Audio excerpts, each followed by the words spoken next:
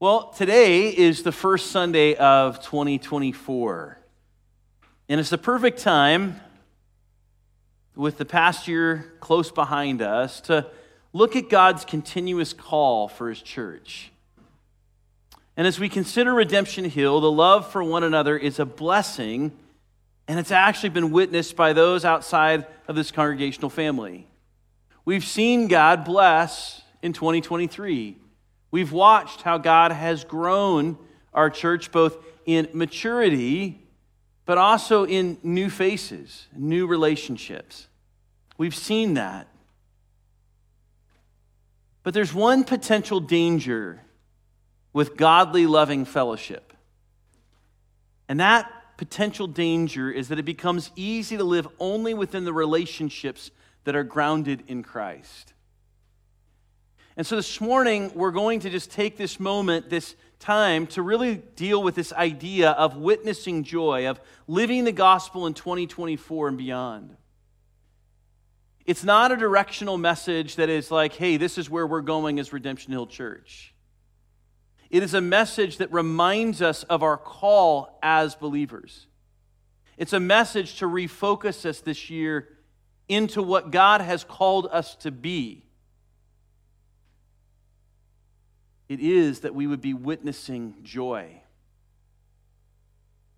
You see, Jesus' universal call for His church is to go, therefore, and make disciples of all nations, baptizing them in the name of the Father and of the Son and of the Holy Spirit, teaching them to observe all that I have commanded you.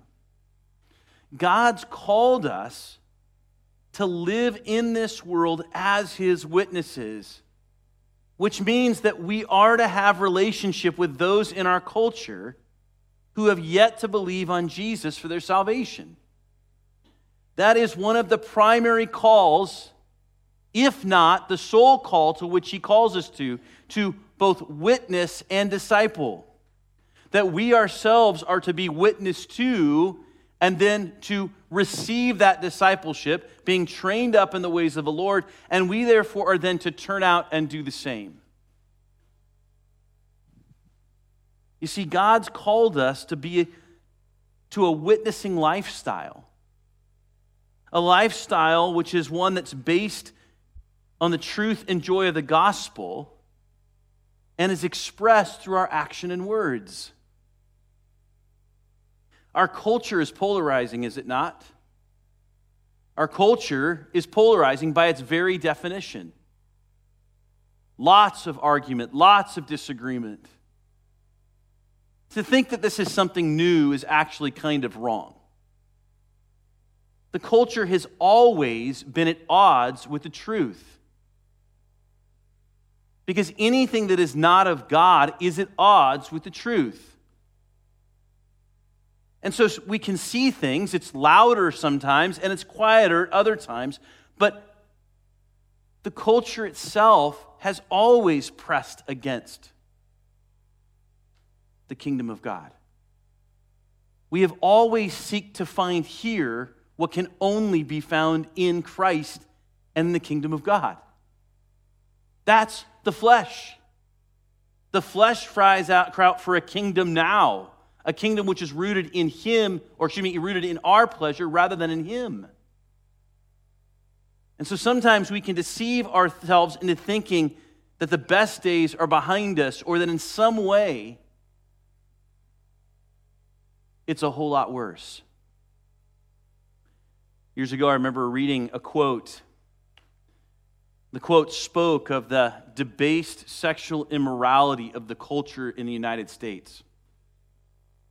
And I read it, and my whole response to it was like, yes, I do see this. I see the promiscuity and sexual relationship going without any kind of commitment, and this free love that was taking place. And as I listened to it, as I read it, I began going back, and I gotta see who wrote this. This is really good.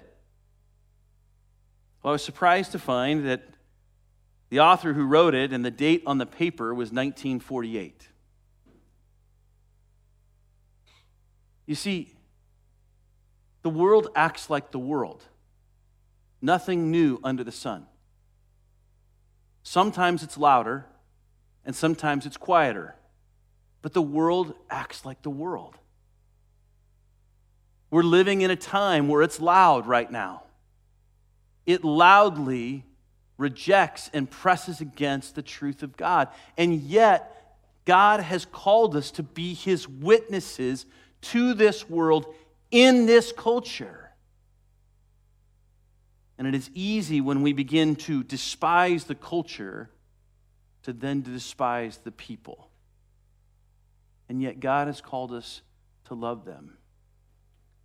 God has called us to be His witnesses to them. And so in Philippians 2, let's read that together. The call here is for something different. The call to the Philippi church is something unique. So let's stand as we read this passage together. It's Philippians 2, verse 12 through 18. And this is what it says. It says, "Therefore, my beloved, as you have always obeyed, so now, not only as in my presence, but much more in my absence, work out your salvation with fear and trembling, for it is God who works in you both to will and to work for His good pleasure. Do all things without grumbling or disputing, that you may be blameless and innocent, children of God without blemish in the midst of a crooked and twisted generation, among whom you shine as lights in the world, holding fast to the word of life, so that in the day of Christ I may be proud that I not run in vain or labor in vain. Even if even if I am to be poured out as a drink offering upon the sacrificial offering of your faith, I am glad and rejoice with you all. Likewise, you also should be glad and rejoice with me." You may be seated. At the center of this passage is the idea that the world sees and hears God's gospel through the joy-filled living witness of His people. The world sees and hears God's gospel through the joy-filled living witness of His people. The gospel is a joy-centered, joy-filled witness. That's what He's called us to be. Gospel witnesses who are marked by His joy. And that's what Paul is reminding the church of Philippi with. You see, the book of Philippians is written to the church in Philippi, a group of gathering believers. He's just shared with them in verses 1 through 5, so if there is any encouragement in Christ, any comfort from love, any participation in the Spirit, any affection and sympathy, complete my joy by being of the same mind, having the same love, being in full accord and of one mind. Do nothing from selfish ambition or conceit, but in humility count others more significant than yourselves. Let each of you look not only to his own interests, but also to the interests of others. Have this mind among yourselves, which is yours in Christ Jesus. And so then it brings us to our passage in verse 12 where he says, "Therefore." So he's just laid out that we are to have the mind of Christ. That Christ Himself did not think of Himself first, but put others first. He thought of others' interests before His own. And He explains there in the next few verses how He does that. That He lays His life down for us. That He gives it up through the cross. The rightful penalty of our sin, death, He takes upon Himself. We're told that He humbles Himself, that He steps off His throne and humbles Himself for our sake, taking on our rightful punishment, death, and overcoming the power of that death through the resurrection, providing salvation to all those who repent and believe on Him. And then he says, "Therefore." So don't think of yourselves first, but think of Christ. Have Christ's mind in these things. That's what he's saying. Now, Paul begins by affirming their faithfulness. He says, therefore, my beloved, as you have always obeyed. He's acknowledging that they're faithful followers of Christ. But he's reminding them of something that would become a temptation for them, to lose their joy, to lose their witness. See, Paul affirms their faithfulness, but then he moves to an exhortation and reminds them in verse 16 that they are children of God in the midst of a crooked and twisted generation, among whom you shine as lights in the world. A flashlight does very little in a closet if the room is dark. God has asked you to step out of the closet. And I'm not talking about the terminology that we use today. But I guess maybe in some ways I am. If your faith is hidden, what he's saying is, come out of the dark. Come out where your light can be seen. Stop hiding your light. You are a witness in a crooked and twisted generation. That's what he's saying. That word crooked is actually the word scolios. So when we think of scolios, right, scoliosis, it's a curvature of the spine. He's saying that the generation is crooked, it's curved, it's twisted. It's bent, it's not aligned correctly. But you're the light. You're the one that shines the path to the straight road. That's what he's saying to believers. And I want us to grab this morning. That as the culture becomes more loud in its debaseness, our tendency as followers of Christ is to go more inward to the body of Jesus, which is not necessarily a bad thing. We should be equipped and encouraged with one another. But we should be equipped and encouraged so that we then go out into the world, into the harvest, into the fields. And we live in the midst of that crooked and twisted generation, being strengthened and built up by other believers, but shining light in relationship with those who have yet to believe. This morning, if you don't know Jesus, if you've never believed on him for your salvation, I want to encourage you with this. You may see Christians doing other things. And what I want to encourage you with is this. Christ's instruction is for the believer to walk in joy, to actually witness their faith through joy. And I want to share with you that we are all guilty of failing to do that. But God is not. Jesus did it perfectly. And he loves you, and he desires that his church would be the joyful witness that you see. And my hope is that what you see in those in redemption, at redemption, is a joyful witness of what it means to be a follower of Jesus. For those who believe, may that be our heart this morning, is that our desire is to actually have a lifestyle witness of joy before others.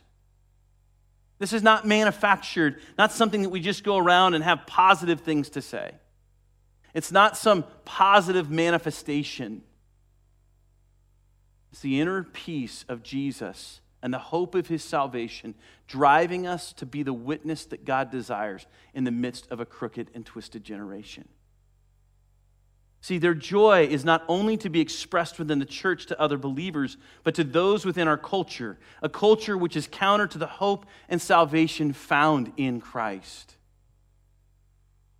His call is to a lifestyle, not an event. You see, for many of us, when we think of witnessing, we think of it as an event, right? I mean, think about how we approach it. And I'm guilty of this. God, just give me the strength to get through this.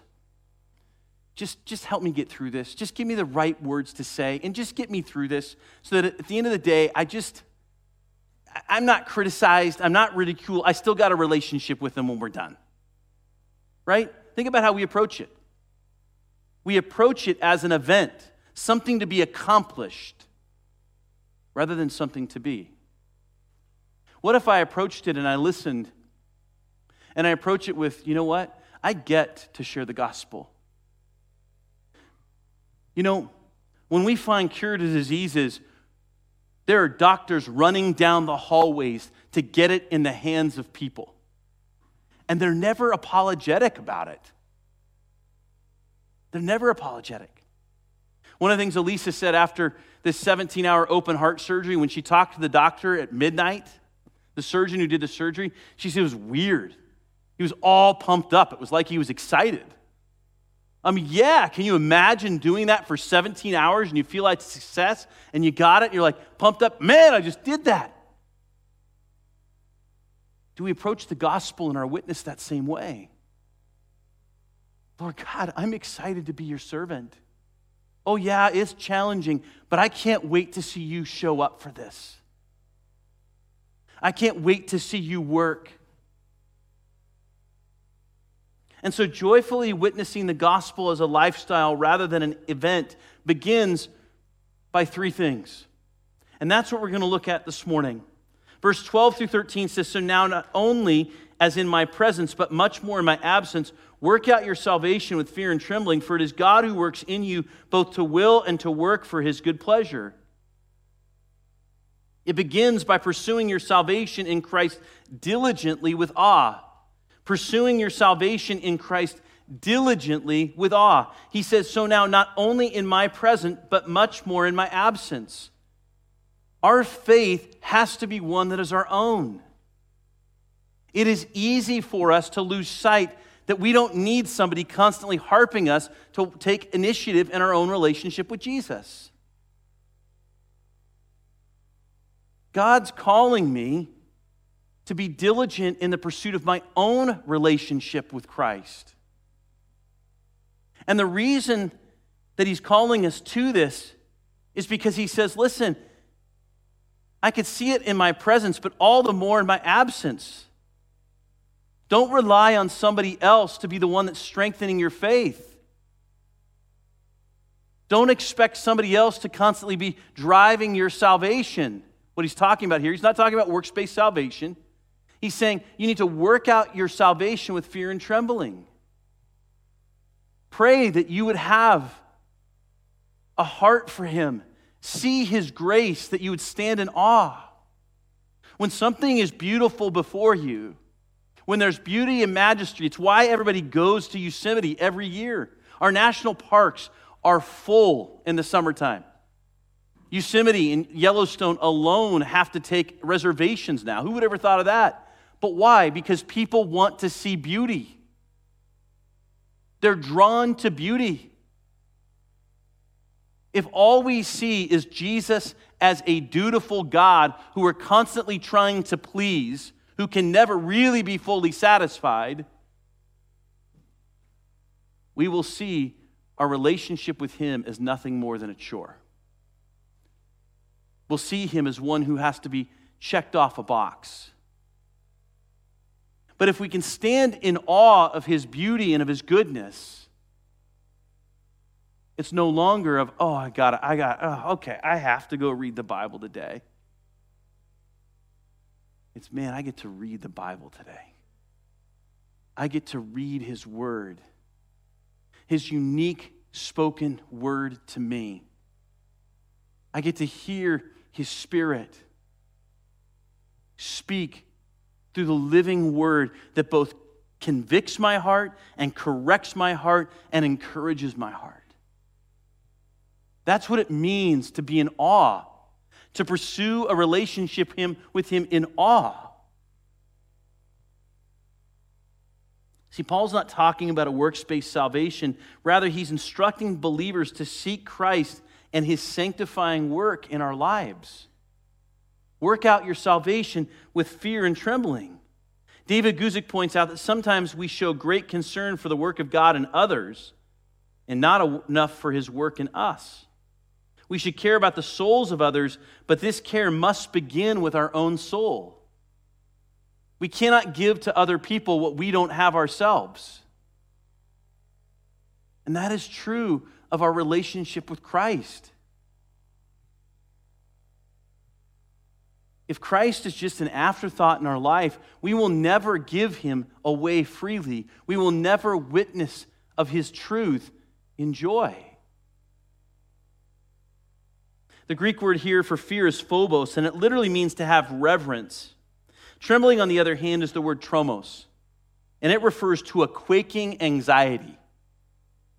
And that results from a feeling as if one can't meet the requirements to fulfill his or her own duty. So one, this fear, is a reverence. The other is a quaking anxiety, realizing that the things that God may ask me to do, I can't fulfill on my own. And so when we work out our salvation with fear and trembling, it's the idea that, oh, I can see your beauty, God, but there's no way that I can do the things that you've asked me to do by myself. If we think that we can accomplish God's work apart from him, that trembling will be a quaking fear that will not lead us to come to him, but will lead us to seek self, and in so doing, compromise our witness before others. It'll rob us of joy. I know in my own life, the way that I can tell when I'm doing it in myself is all of a sudden I'll go into a franticness in my own mind, my own heart. God, I can't do this. I can't do it. And the Lord's like, yeah, you're right. You can't, because you weren't meant to do it. But my Spirit is. And so he says, for it is God who works in you. Be reminded, it's God who works in you. You see, the reverence that we have for the Lord arises from knowing who we are in comparison to God, and it should produce humility in us and a sense of awe that God is working in us. Our relationship with God should not be constantly being looked at as failure or success. It should be actually looked at in the context of pride and humility. Am I walking in pride today, or am I walking in humility? See, humility produces in us a sense of his awe because we see how little we are in the face of who he is and how limited we are in the face of who he is. When we come to Christ in humility and repent of sin and faithfully seek him, he completes his work in us. He aligns our will with his will and changes our hearts and actions. And that's why he says, for it is God who works in you both to will and to work for his good pleasure. When we come to Christ in humility, God actually aligns our will with his will. His will is actually the foremost. And all of a sudden, our desires become his desires.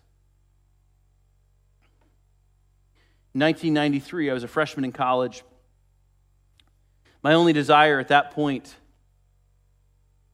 in terms of career, and I'm not joking when I say this, was to never be a pastor. As the son of a pastor and as the grandson of a pastor, I knew what it meant to pastor, and I wanted no part of it at all. At that point in my life, I knew baseball was not going to be the answer, and so I wanted to be a pilot. And if that wasn't going to work out, I wanted to be a doctor. And every time I pursued one of those things, God kept changing it. He kept pushing me back, pushing me back, pushing me back. And I can remember going on runs. I know it doesn't look like it today, but I used to be a runner. And I would go on a run and just try to collect my thoughts. And I remember talking with my pastor on a run as we're running along, and I started laying out my plans for him. At the time, I was angry because all he did was chuckle. He laughed. He's like, oh, really? That was his response. Oh, really? Yep. He's like, what does God think of that?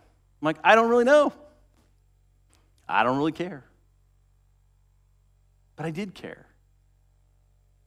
I knew enough that the most unsafe place was to be outside of the will of God.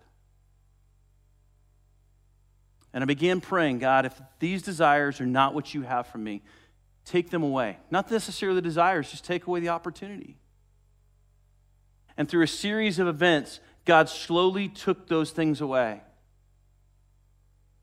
And I was left with this sense that God was calling me into ministry and there was no way to escape it.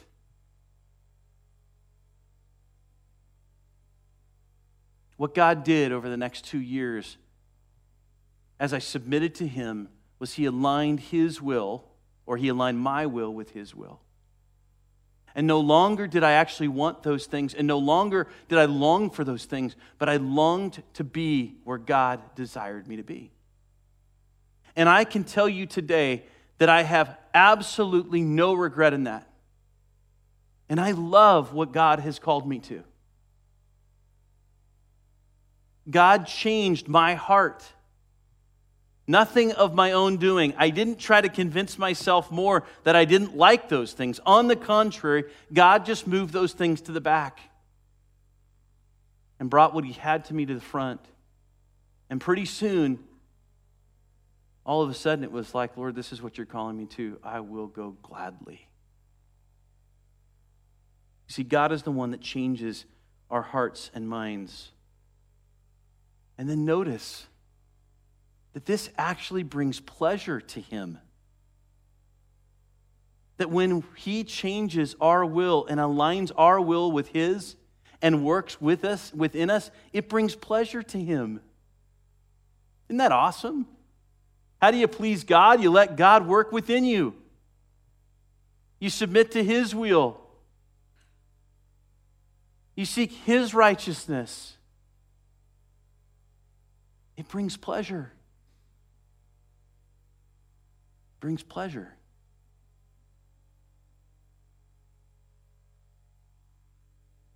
It's like a parent with a child. You ever have those moments that you're kind of dreading? And then you get in the situation, and you're like, I really never in the world imagined that God was going to show up in that way right now. And this little minute moment that I thought was going to actually take up too much time is the moment that I remember the most. Because it was the moment where the Lord showed up. And as a father, I found tremendous pleasure. God finds pleasure in us and being with us as He shapes our will and He shapes our hearts. Secondly, witnessing joy, this lifestyle of witnessing joy, begins by imitating Christ and the witness of the apostles. So it first begins with our pursuit, and then it begins with our imitation. Imitating Christ and the witness of the apostles. Verse 14 through 16 says, do all things without grumbling or disputing, that you may be blameless and innocent, children of God without blemish in the midst of a crooked and twisted generation, among whom you shine as lights in the world, holding fast to the word of life, so that in the day of Christ I may be proud that I did not run in vain or labor in vain. Notice the first thing here that we imitate of Christ. It's His attitude. He says, do all things without grumbling or disputing.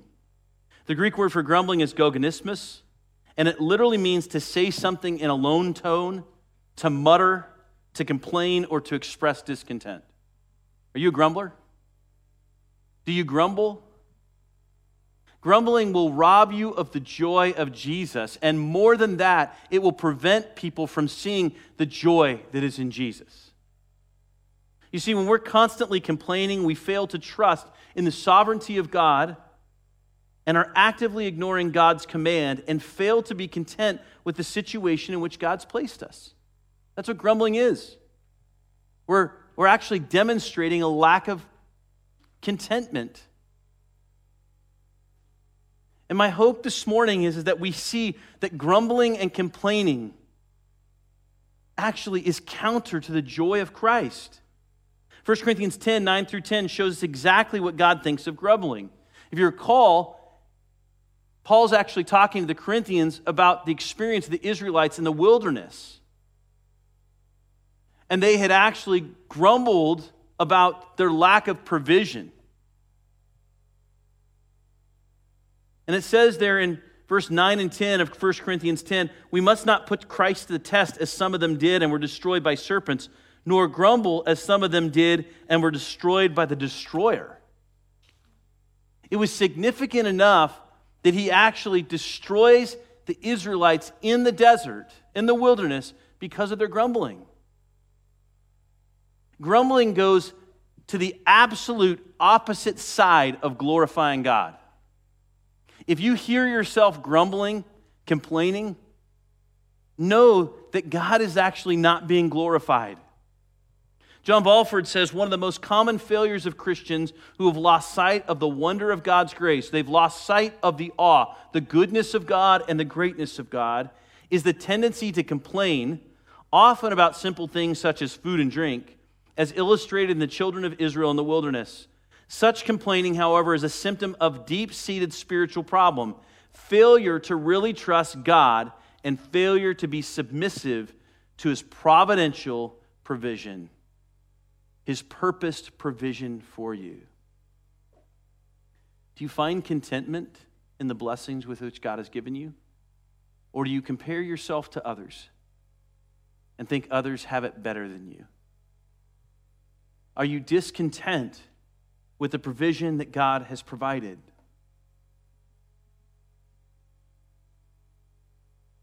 You see, Jesus wasn't a grumbler. He didn't grumble at those who were persecuting him. He didn't grumble at those who were afflicting him. His words were few, but they were mighty, were they not? Father, forgive them, for they know not what they do.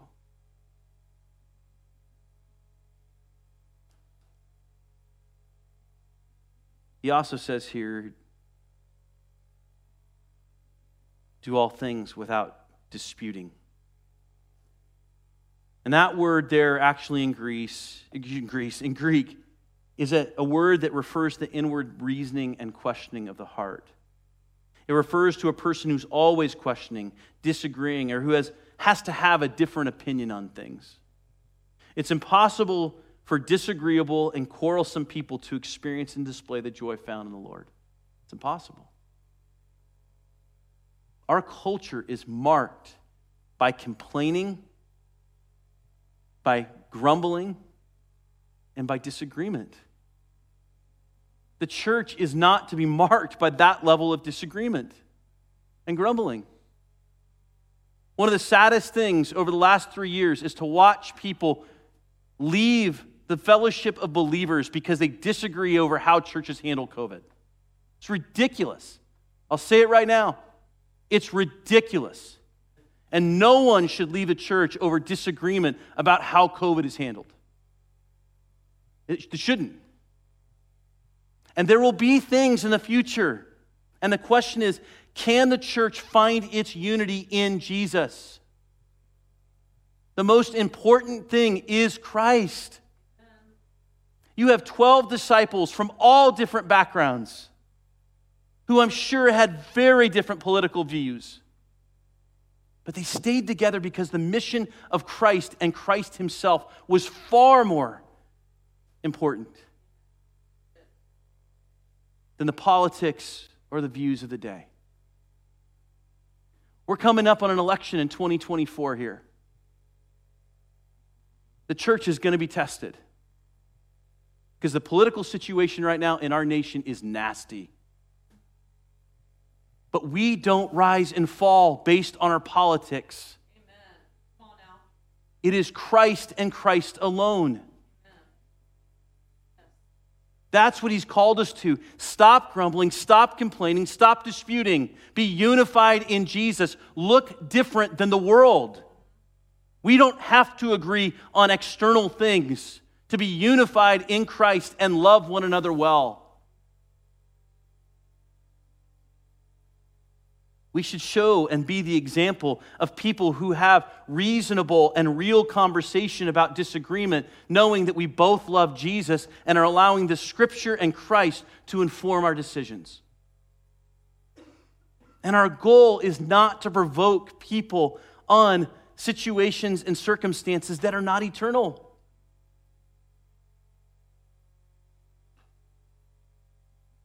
Years ago, in youth ministry, I had a leader do a series on why God is not a Republican or a Democrat. I'm not kidding you how many adults we had come to this thing. It was crazy. Because somehow our faith gets intermixed with politics, and the truth is our politics start informing our faith. Our faith should be informing our politics and how we deal with one another, not the other way around. And there are too many Christians that are allowing them to be defined by a political person rather than Jesus. If somebody says, oh, you're a Bidenite or you're a Trumpite, nope, say, I'm a Christ follower. Stop letting the world define you and let Christ define you. Let Him be the marker of who you follow. And let people see your joy. Don't get caught up in this garbage. We live in a twisted and crooked generation. That means the way they act is not the way that Christ acts. And their attitude is not rooted in Christ. Ours is supposed to be. Don't go looking for fights. Look for bridges for the gospel. Find ways to express the gospel.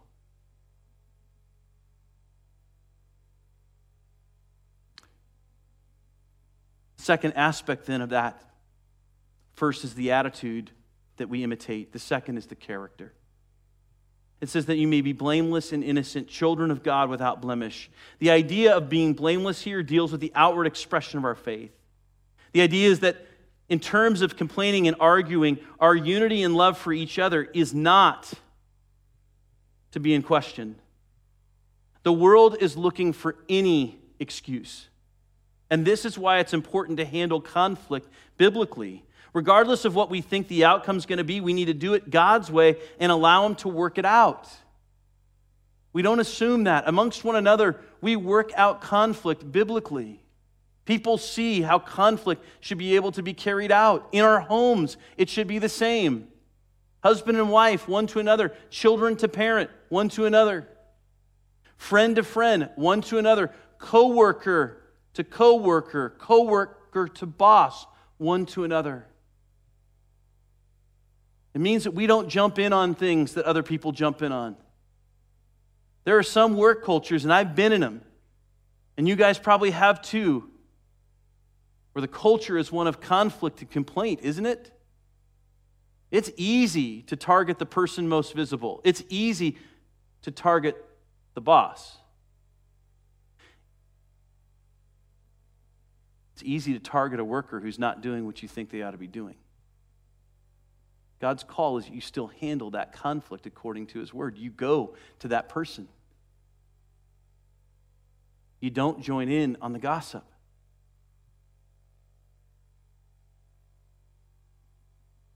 Doesn't mean that you have to be the one that is the gossip police.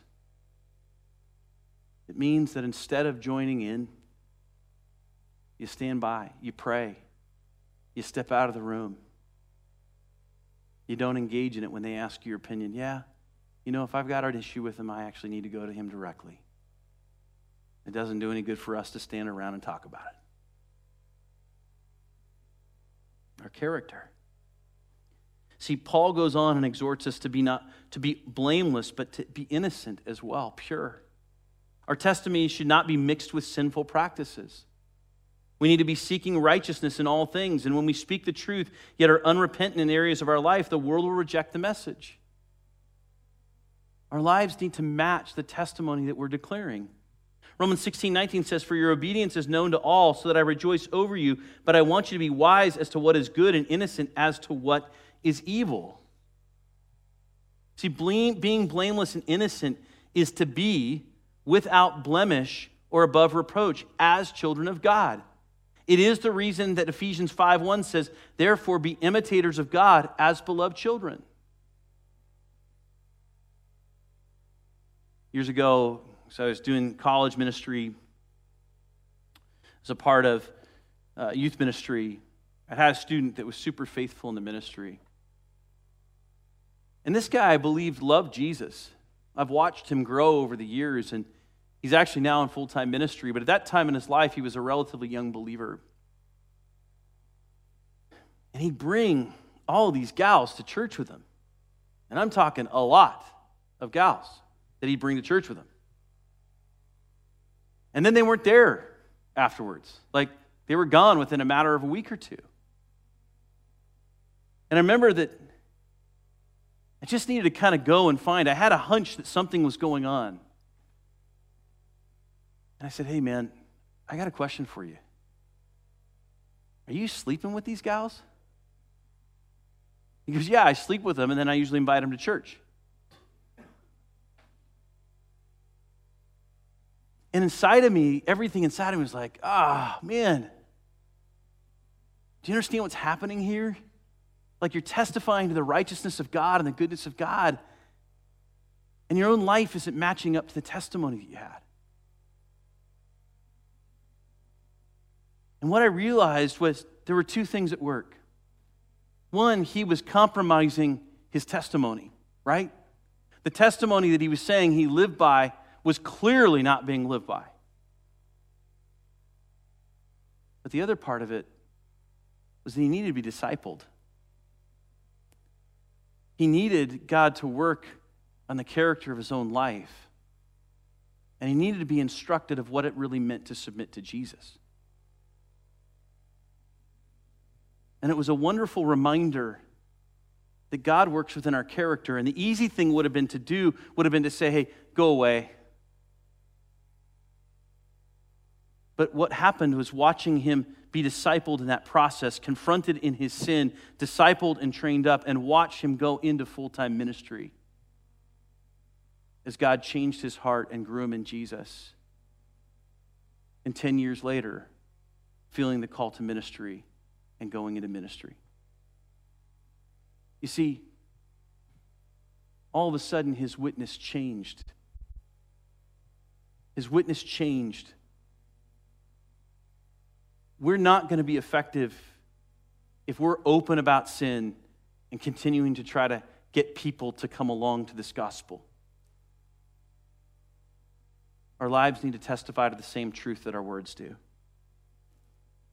And that brings us then to the testimony. The attitude, the character, and the testimony that we're to imitate. Notice Paul's words. He says, holding fast the word of life. Our lives are to testify to the truth of the gospel, both in our attitude and character, as well as our verbal proclamation. The expression of our faith cannot only be in the way we live, but must be told. We must give the reason for why we live the way that we do. We're to stand on the truth and express our beliefs without being ashamed. Too many people spend their lives hoping that their attitude and character will be enough to transform another person's life. But Jesus almost always shared the message of the Messiah himself. Sometimes the excuse goes like this: I'm not gifted as an evangelist. That's not my spiritual gift. Yeah, I don't really think God calls me to evangelism, because if he did, he'd make it easier. Even those with the gift of evangelism experience fear. But his call for every single believer is to go make disciples. Euangelion, to evangelize. That's the Greek word. To evangelize. None of us get a pass. And you have been planted in a crooked and twisted culture to be light. That's the blessing. God has chosen to plant you there. So are you intentionally praying for opportunities to share your faith in action and word? Or do you hope that God uses someone else? I'll share it with you guys. I've been praying for some doctors in my life.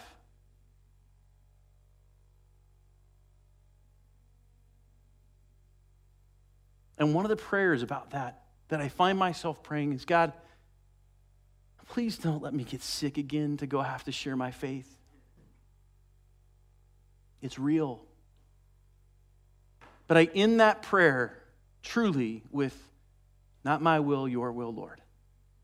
And it scares me. It scares me. My hope is that God will bring them to Jesus where it can just be by our regular doctor's appointments. My hope is that it doesn't require, and I'm sharing my soul with you guys here, my hope is it does not require me to be ill again. But at the end of the day, my desire is that they know Christ. Not my will, but your will be done. Consider the gift card that you handed out on Christmas Eve, that we handed out. Have you done that yet? We shared that if you received the gift card and you needed that gift card, you needed it for usage, there's a need in your household, we want you to keep that and use it. But for others who didn't need it, we weren't asking you to give it to a person in need. We're asking you to give it as a bridge for the gospel. To simply say to someone, they might be in need, but to somebody, hey, I want you to know and experience the love of Jesus. I'm praying for you today. And my desire is that God has given me the greatest gift in Jesus, and my hope is that you might know that gift as well. It doesn't have to be said like that. But that's the desire, is to use that card as a bridge. Ask yourself, in all honesty, now I haven't talked to anyone about how they've used this gift card, but I want you to honestly assess yourself. Did you give it to the person who is easiest? Or did you prayerfully and thoughtfully use it as a bridge to express Christ's love to someone in need of Him? See, we sometimes don't even see our immediate fears, do we? They pop up, they rise up. We see our evangelism and our witness as an event, not as a lifestyle, not something to be carried on. We just kind of hope it gets over quickly, and we hope the pain is minimal. Do you see how our lifestyle is different than an event? A lifestyle of being a witness is different than a witnessing event. Toby's going on this missions trip. I would encourage you, prayerfully consider whether you support her. In the bulletin, there's a QR code. If you'd like to pay through the internet, you can actually hit that QR code or hit the link. It'll take you there, and you can donate to her. If you want to mail a check, you can actually look there. There's also an address to mail a check on her behalf. You can do that too. I want to encourage you to consider helping her be a witness to other people and not see it as a burden, but as a joy that you get to participate in the ministry of Christ. And then finally, this lifestyle witness of joy begins both with this pursuit of Christ, the imitation of Christ, and then embracing and living in the fullness of your faith. Embracing and living in the fullness of your faith. Paul allowed God to use him so that others might experience the joy and fullness of Christ's salvation. And it's clear that we can witness without necessarily being a servant. And so God is calling us to be His faithful servants, to live out a lifestyle of witness. What does it mean to live in the fullness? It means this, that you embrace the good with the bad. If you are going to embrace the blessing of the Lord, you must embrace suffering with the Lord.